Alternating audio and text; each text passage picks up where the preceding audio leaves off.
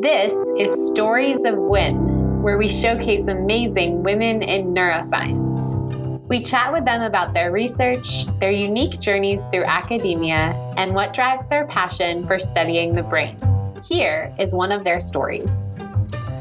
Hi everyone, this is Margarida from Stories of Win, and I have the pleasure today of interviewing Dr. Jennifer Bizley. Dr. Jennifer is a principal investigator at the Ear Institute at the University College of London, and the Bizley lab studies how patterns of neuronal activity in the auditory cortex are linked to the perception of the external world. Thank you so much, Jennifer, for letting me interview you today. It is a great pleasure to have you here. Oh, it's a pleasure to be here. And we usually start out by asking, how did you first got interested in neuroscience? What is your experience? So I seemed to be interested in neuroscience actually when I had my interview for my undergraduate course. So I was interviewing for natural sciences, which is a very kind of broad degree. And the person interviewing me said, so what do you think you'd like to specialise in? And neuroscience popped out of my mouth. And I remember kind of actually stepping back and being like, really? Oh, yeah, that would be fun. So like on some level, I guess I'd thought about it, but really it was only then. And the beauty of that course is that you can start off very unsure what you want to do, and you gradually get more and more specialised. And indeed, by the time I got to my third year, it was neuroscience that I was really fascinated in. Mm-hmm. And so it was during your bachelor's, and then even before that, like your interest in science was always there as before university, or? I think I was interested in science. Both of my parents are, my father is an engineer and my mother was a hospital pharmacist. And I was certainly better at science than sort of artistic things. So this, schools tend to then push you into medicine, right? So I did some work experience in hospitals, and I found kind of things like seeing surgeries really fascinating, but I didn't feel like I had the people skills really to actually want to go and do clinical medicine. So I had a brief moment where I got really interested in equine science, and to give my parents credit, they kind of went, and where can you do equine science? And, there's a couple of universities in the UK where you can do equine science. But I sort of realised that actually maybe doing a slightly broader degree, and by then I'd realised that, there's only so much science in horses. And I guess I sort of thought I didn't really think much further than a bachelor at that point. And then once you're sort of on the conveyor belt, it seemed like the obvious thing to do was to go from a bachelor to doing a PhD and then sort of staying in research. But I don't remember thinking at kind of age 18, I'm definitely going to be a scientist when I grow up. Yeah. So then neuroscience came for you kind of first as a thought in your head, and then you got really interested in it. And then how did you choose the topic for your PhD, and how was also selection of school and stuff? How was that for you? I actually only started studying something called neuroscience in my third year. Like before then, I'd done experimental psychology and I'd done physiology that obviously included neural signals and neurophysiology. So I felt really daunted by the idea of trying to pick a PhD topic when I hadn't yet studied it, because of course, you're applying in December, January to start something in September, October. So in fact, what I did was apply for a single neuroscience program. So back in 99, 2000, in the mists of time, it was really rare actually in the UK that PhD programs existed. Most PhDs were specific projects tied to someone's grant. And there were a few generally Wellcome Trust funded 4-year programs where you basically had another year to be indecisive and try out a couple of labs in rotations. So I basically decided I would apply for this program, and if I got it, then that was great. And if I didn't, I would take a year out and maybe try and get a research assistant position or something like that to figure out what it was that I actually wanted to do. So weirdly, if you look at my CV, it looks like sort of, I don't know, in my second year of university, I woke up and said, I want to be an auditory scientist, because I did a summer internship in Jonathan Ashmore's lab at UCL. He studies cochlear biophysics and hair cells. And I actually ended up doing molecular biology in his lab, which kind of convinced me that was what I didn't want to do. But it made me fall in love with the cochlea. It's just like such a beautiful structure. But it was really accidental that I ended up in his lab. I wrote to probably like 20 or 30 labs in London, saying, can I squat in your lab for the summer? And he wrote back. So that kind of was my first experience of hearing research. And then in Oxford, one of my rotations was in the auditory neuroscience group there. And I picked it mostly because I wanted to do extracellular recordings. I was just really excited about the idea of listening to neurons and really trying to get inside the brain. And really it was that lab felt like a really good fit for me. I liked the people. I really enjoyed working in Andy's group and with him. And it was about hearing, and that was great, but it could have probably been about anything because it was a question of the technique and the fit and the people. So that's how I ended up in auditory neuroscience. And can you describe a bit more about what was your PhD project and like main results? I went to speak to Andy sort of towards the end of my rotation project and said, I was very intimidated by him at the time. He was very scary. I sort of said, I'd love to do a PhD in your group. And now, of course, I know, a Wellcome Trust student, you come with loads of money. So he was never going to say no. But he sort of said, well, what do you want to do? And I said, well, let's talk about it. And he sort of offered me a series of 2-choice questions. And by the end of it, we had a PhD project. So he sort of said, do you want to do development or adults? And I said, well, adults. And he said, well, do you want to do cortex or midbrain? And I said, cortex. And he said, well, primary or secondary? And I said, secondary sounds really fascinating. They just had a Nature paper looking at how neurons in primary auditory cortex encoded sound localization cues. And, as a naive PhD student, I was like, well, great. I could get me a Nature paper, right? I could just repeat this in secondary cortex and that would be great.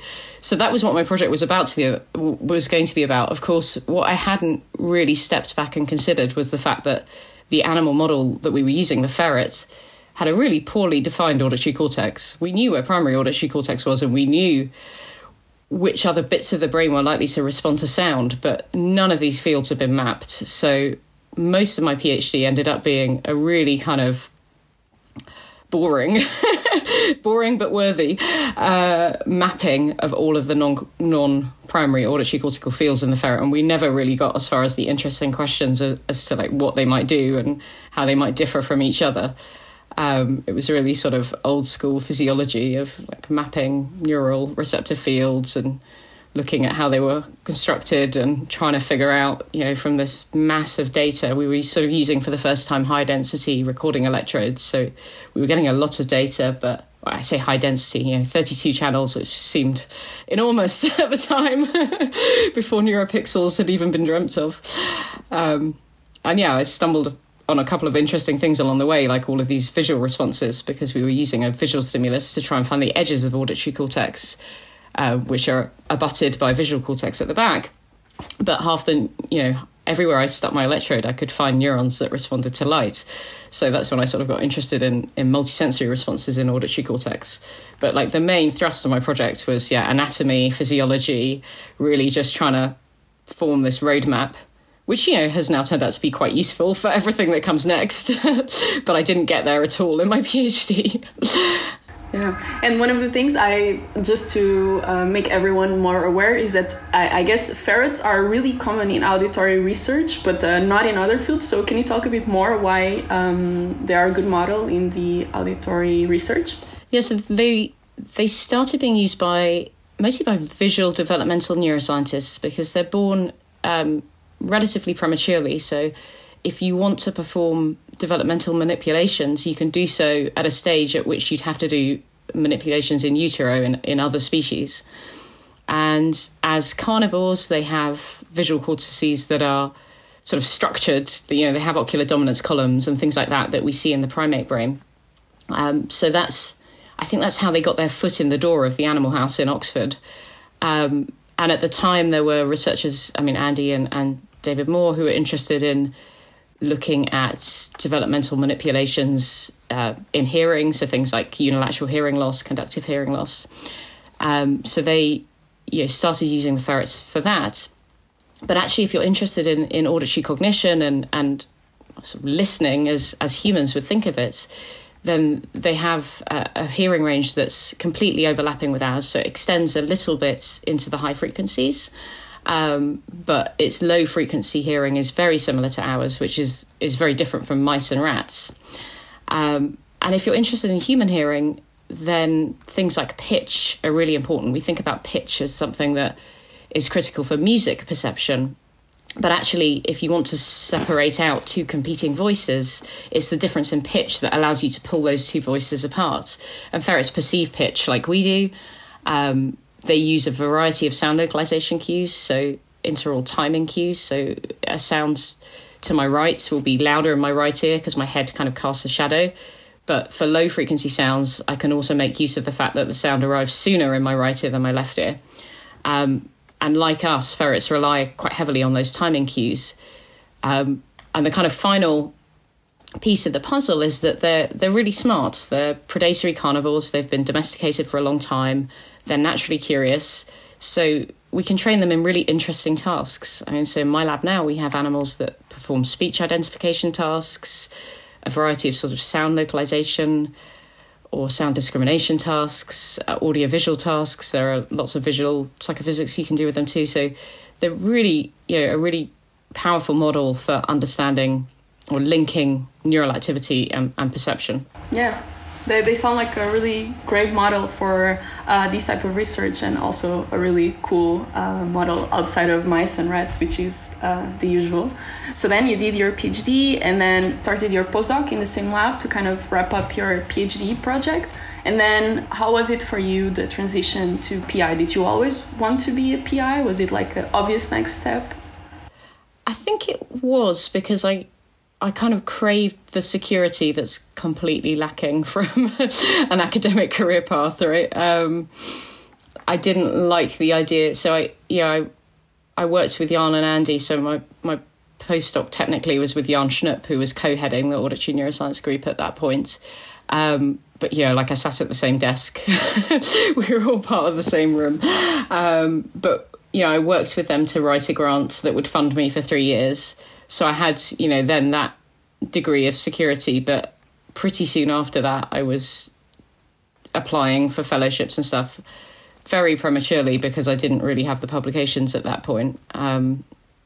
But I guess, that's how you get there in the end, is you apply and you apply and you apply and you apply and you apply some more. And you hope that sooner or later something sticks. And initially I was trying to stay in Oxford, which probably wouldn't have been the best thing for me scientifically, but for various reasons, I was very happy living there. And in the end, my head of department there took me aside and said, you're not going to get a job here, and not until you go away, and then maybe you can come back. So at that point, I started sort of more seriously pursuing options in other places. But it's hard to find somewhere that you can kind of set up a ferret colony. So that was, that's a real challenge for people who are leaving my group now and trying to set up, but also, anyone coming out of Andy's lab and wanting to stick with ferrets.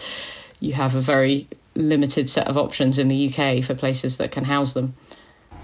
Okay, so then you ended up going to University College London in 2011. You started as a principal investigator. How was setting up your lab? Yeah, so I was awarded a Royal Society Fellowship while I was in Oxford, and I got this sort of Women in Science prize at the same time, which allowed me to go to Boston for a few months. So I had this really sort of, and I interviewed for UCL while I was actually working in Boston. So I had this sort of quite extended lead up of initially finally being independently funded in Oxford, which allowed me to do a few experiments to I was trying to set up cortical cooling and a few things like that I could just sort of tinker away at without any sort of having to build a new lab pressure. And then I had this really rich experience in Boston working in Barbara Cunningham's lab, and came back and then had a few months in which I knew I was moving to UCL, so I could begin to start. There was a lot, as you can imagine, a lot of bureaucracy involved in setting up a ferret colony there. So it was very helpful that I had a very extended lead time into that.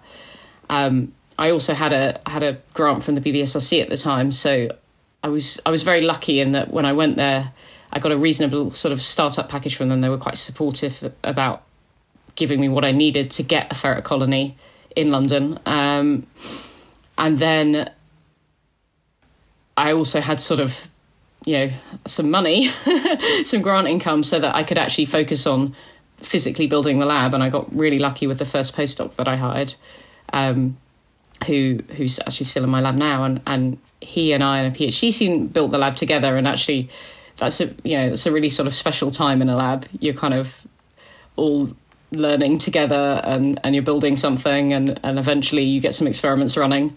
Usually the first time you do it, it works perfectly, right? And then not the second or the third or the fourth or the fifth. So we had a lot of experiences like that. But yeah, we slowly put the pieces together to kind of get the awake behaving stuff up and running, which is what we wanted to do. But because I was lucky enough that I had funding for a postdoc, and I had a PhD student who sort of came as part of the package, the stresses were in just sort of having the confidence to believe that you can do things like surgeries and stuff yourself that you've always done in a big team, where a ferret surgery is a very involved affair. It takes several people, it takes all day, and my lab was going to be based at the Royal Veterinary College, and their procedures are that you have a veterinary anaesthetist in the room for these things, which is brilliant, but at the time was also sort of daunting because I'd always done that side of things myself. But the anaesthetist was very experienced, and it was all good. Although I had a few very stressful periods before we did each of the kind of things we were trying to do.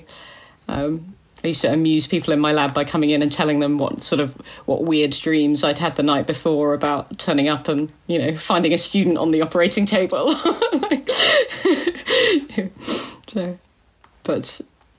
But yeah, it was good fun. It was a good period. Intense, crazy, but yeah, I can imagine. Does not sound easy to set up a lab. And so do you want to tell us a bit more about the projects you have ongoing in the lab? Because you not only study ferrets, but you've also done research involving humans, right?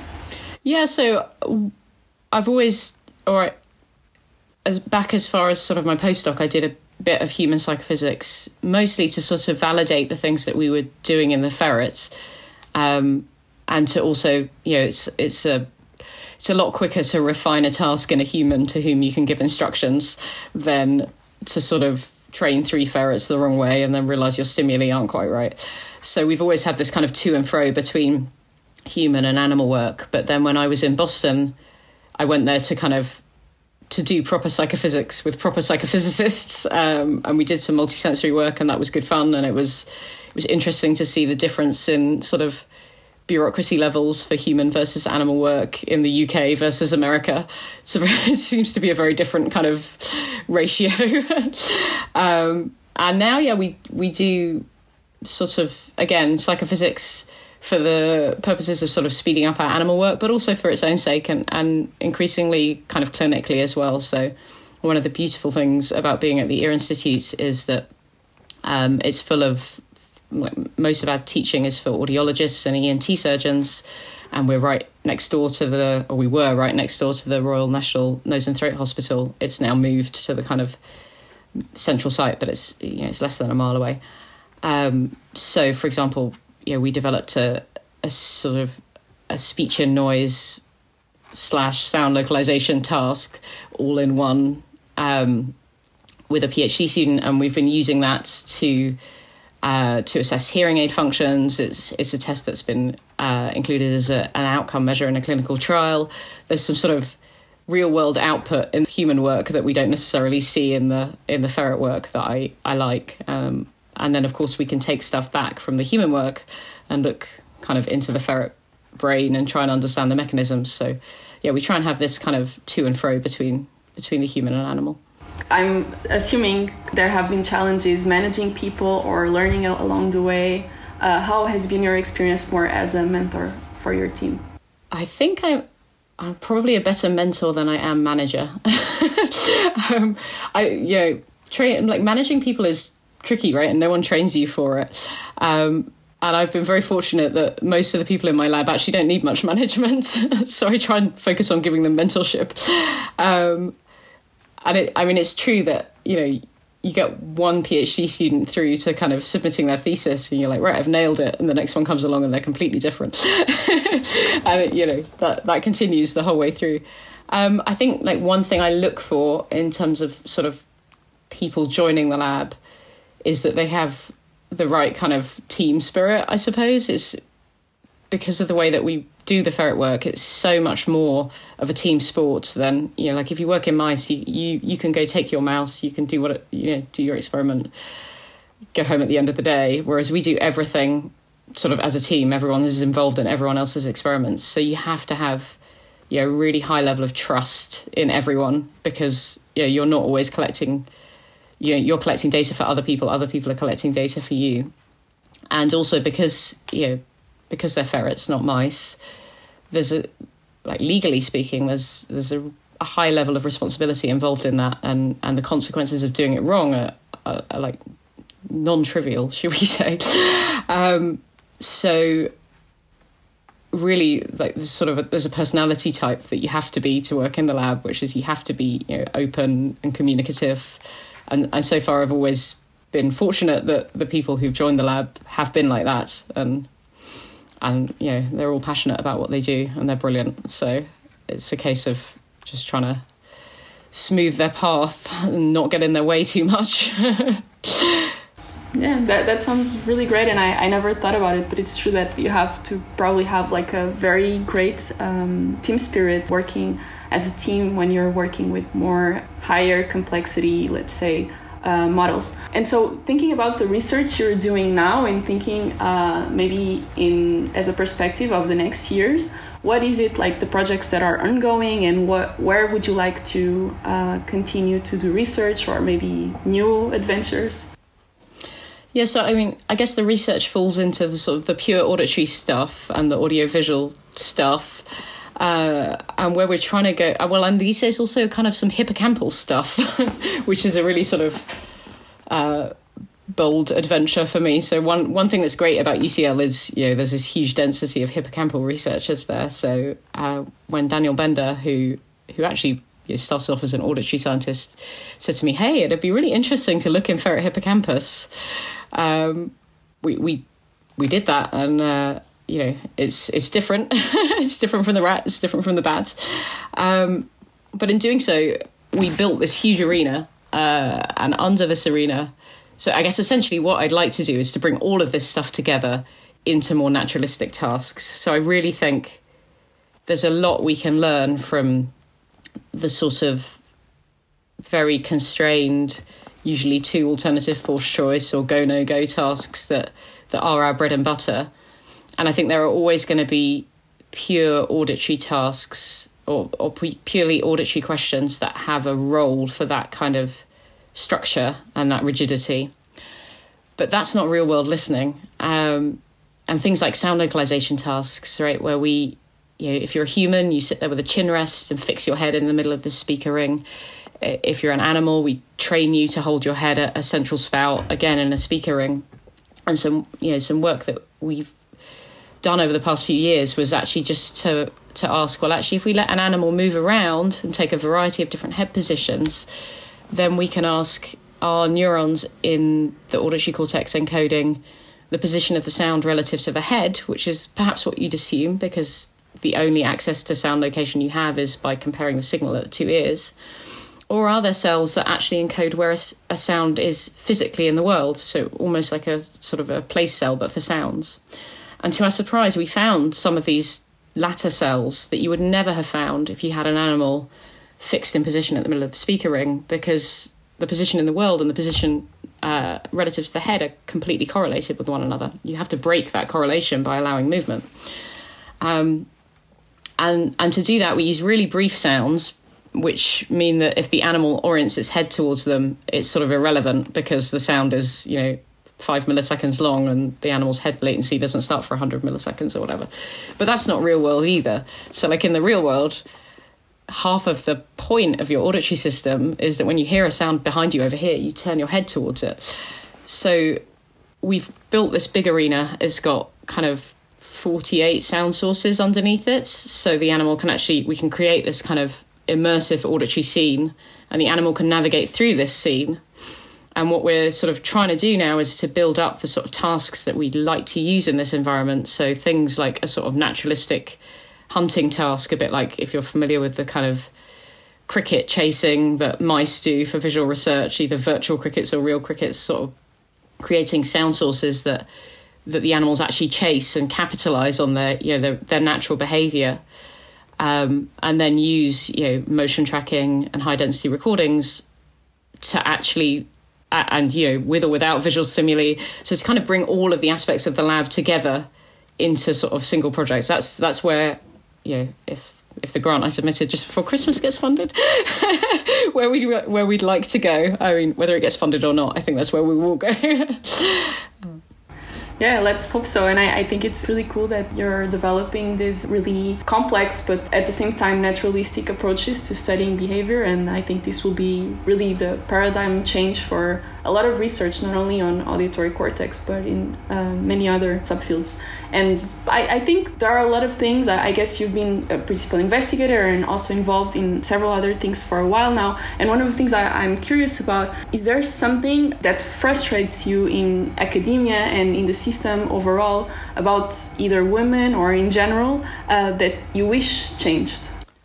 I'd say the one thing that frustrates me most at the moment, which definitely isn't women specific and is possibly UK specific, is the number of really, really super talented postdocs who are desperate for a career in academia, who are absolutely brilliant, who cannot get a position, and who we are losing to, in the end, ultimately to data sciences or something else where they'll do brilliantly and they'll have a great life and they'll get secure money, but actually they've got the fire and they've got the passion to stay in academia, and there just aren't the positions and there isn't the funding architecture to allow people to stay in any kind of secure way, either as a staff scientist or as a PI.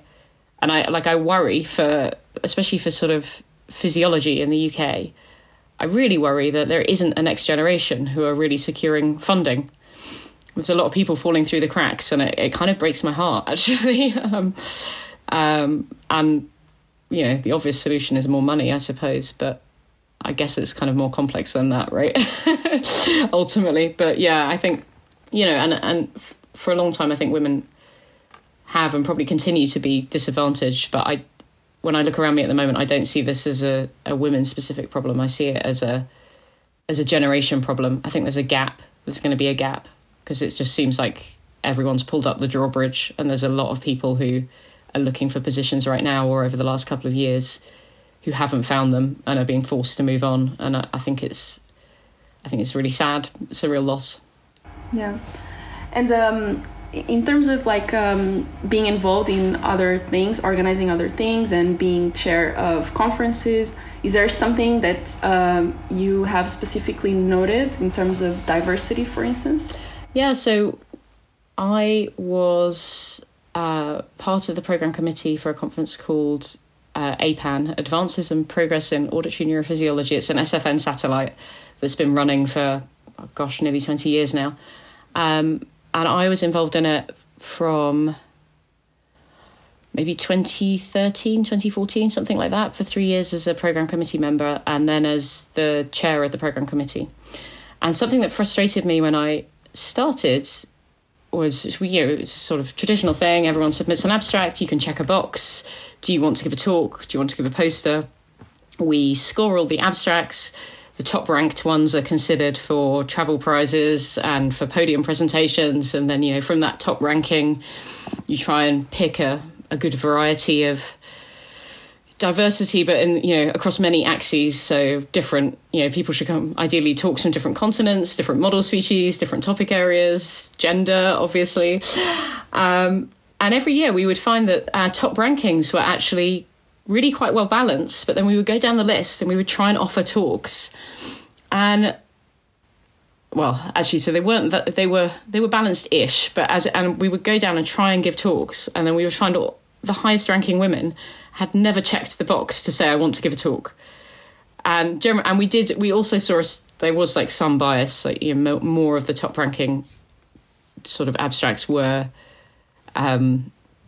were generally like male presenters. So when I became chair, this was something that we as a programme committee worked on together over a number of years. But the change that I made was to say, well, okay, let's do two things. Let's blind everything. So we'll review the abstracts without any reference to either the group or, basically just remove all the authorship, remove the affiliation. Sure, you're going to guess there's only like 3-4 ferret labs, whatever. So it's a ferret abstract. You can narrow it down to 4. But you don't know who the first author is, and you don't know anything about them. And the other thing we're going to do is we're going to consider everyone for a talk. And then, when we award them, you have the option to say, actually, I don't want to give a talk. I prefer to give a poster teaser, or I don't want to do either. The work isn't ready yet. And that's fine, right? And overnight, our diversity problem was solved. Everything was balanced. And when we went down the list and we offered the talks, I think most years we had then maybe like one person who would be sort of, when we offered them a talk, said, actually, I would prefer to give a poster teaser because the work is very preliminary and I don't feel comfortable giving a talk about it yet. And that's fine. That's absolutely fine.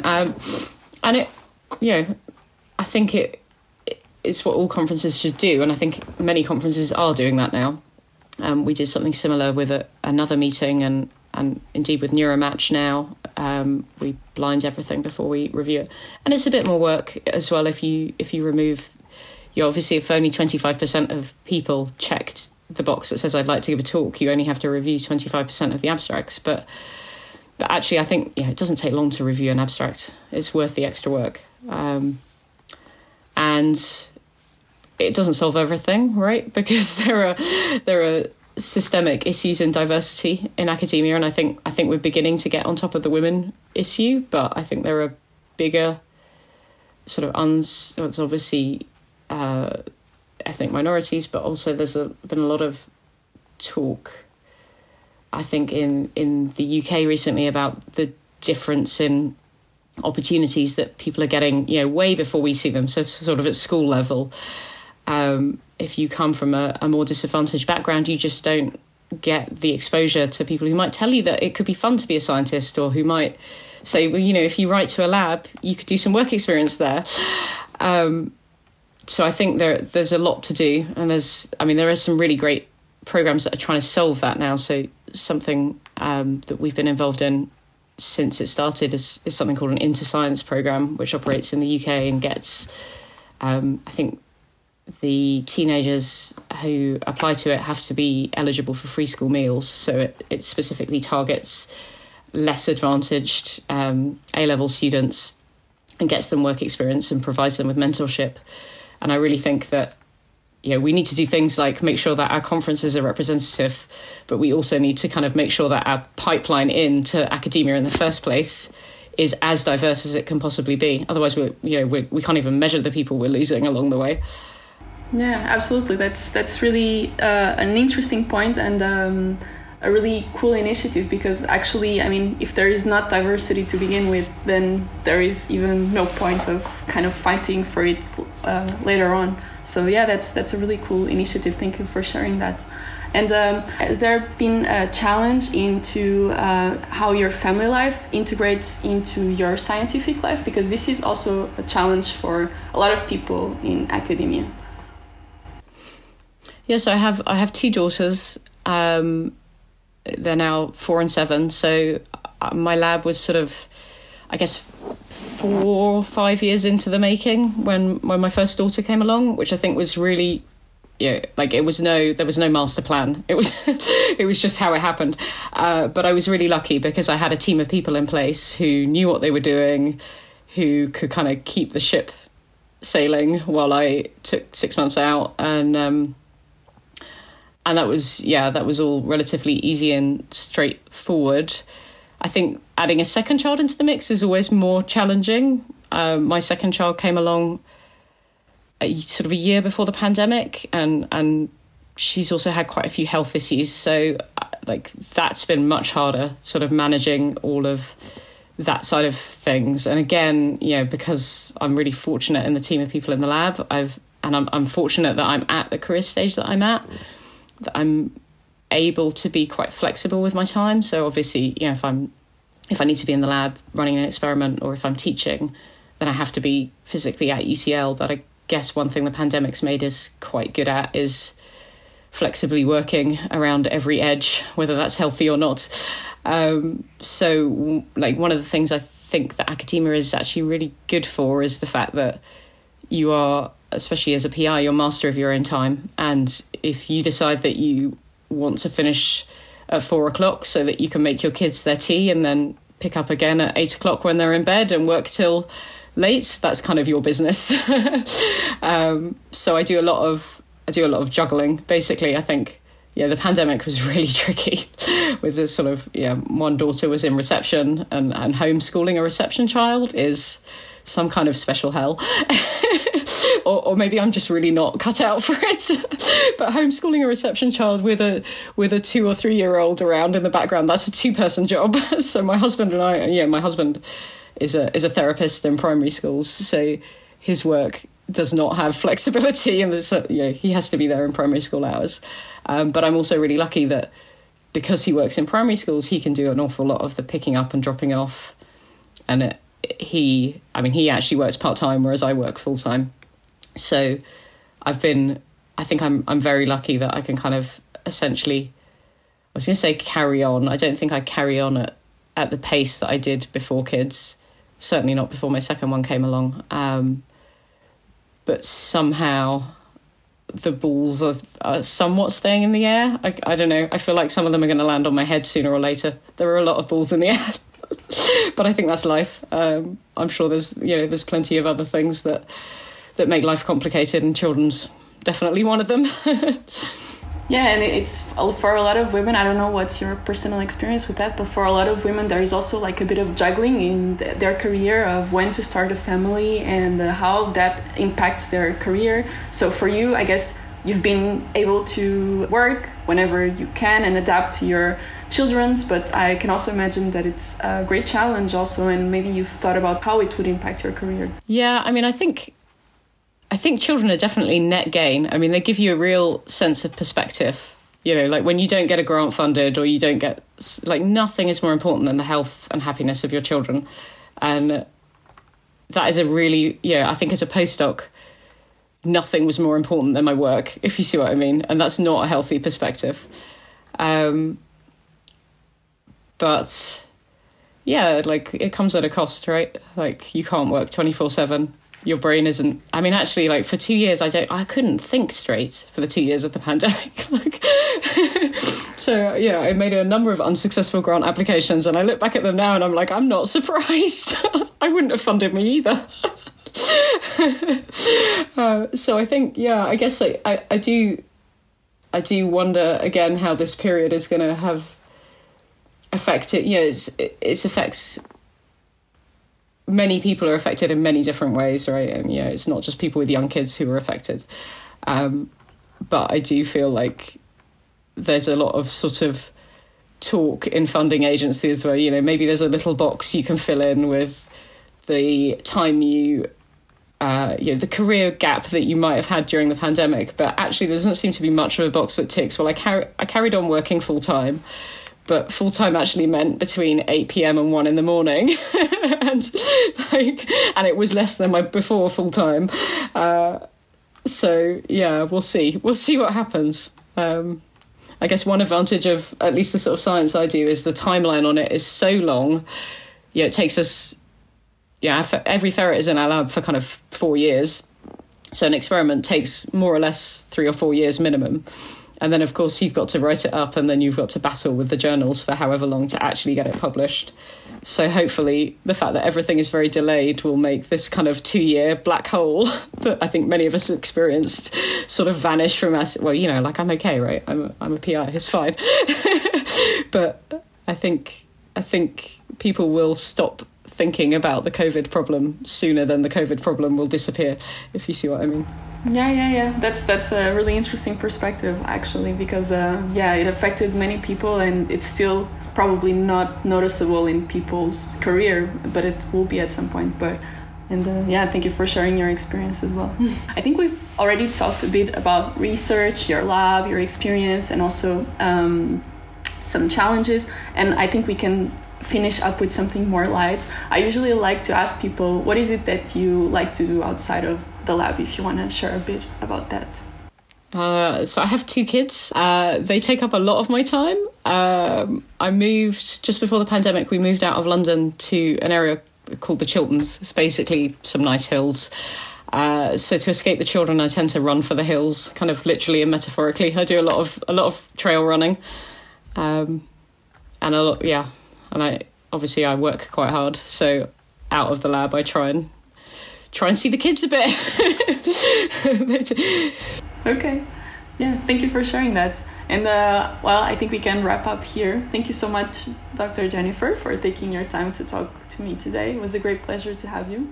Thank you for the opportunity.